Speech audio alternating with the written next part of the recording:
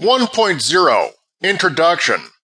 The discipline of mathematical logic identifies the formal properties of series of statements whose final members follow from their previous members.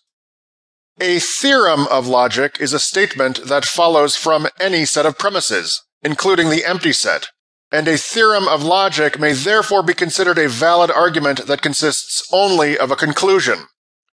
This book will concisely state some theorems of formal logic, and it will provide explanations when appropriate.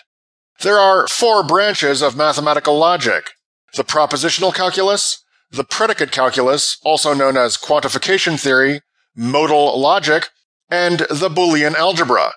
The propositional calculus studies the concepts meant by the words and, or, and not. In other words, it studies the concepts of conjunction, disjunction, and negation. The propositional calculus does not study sentence internal structure, except, of course, when the sentence in question is a conjunction, a disjunction, or a negation. The predicate calculus studies the concepts meant by the words all and some. It therefore studies statements of the form all f's are g's and some f's are g's. Such statements are known as quantified generalizations. A quantified generalization is a statement that concerns the degree of overlap between 2 classes. Thus, all people are mammals says that there is no overlap between the class of people and the class of non-mammals. And some people play golf says that there is a non-null but otherwise indeterminate degree of overlap between the class of people and the class of things that play golf. The expressions all and some are quantifiers. A quantifier is any expression that, when given 2 expressions that denote classes, forms a statement that says to what degree, if any, those 2 classes overlap. All and some are not the only quantifiers, but they are the only ones studied by the predicate calculus. The predicate calculus also studies expressions, such as tall and strong, that attribute characteristics to individual objects. Such expressions are known as predicates. Thus, the following inference falls within the scope of the predicate calculus. Smith is tall, therefore at least one thing is tall. But the propositional calculus does not have the resources to recognize the validity of that inference, since the propositional calculus is only concerned with inferences involving statements that are either negations or conjunctions or disjunctions.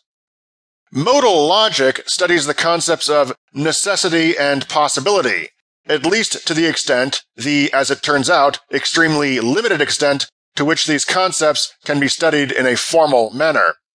Thus, the following inference falls within the scope of modal logic.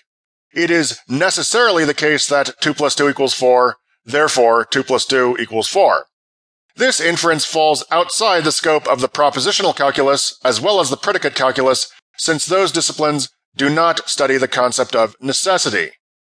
Boolean algebra, otherwise known as the algebra of classes, studies the relation of set to overlapping set and also therefore of set to non-overlapping set.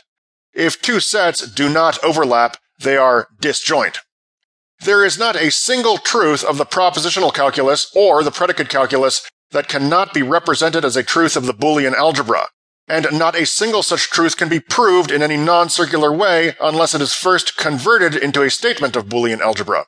So far as the propositional calculus and the predicate calculus can provide proofs of their own theorems, those proofs are artifacts of their own definitions and are therefore circular and devoid of probative force. The only difference between modal logic and the predicate calculus is that, given a property f, the statements of modal logic are stipulated to concern possible f's as well as actual f's, whereas the statements of the predicate calculus concern only actual f's. But given that modal logic does not otherwise differ from the predicate calculus, this stipulation is completely drained of meaning, and modal logic therefore collapses into the predicate calculus, which, in its turn, as we will see, collapses into Boolean algebra.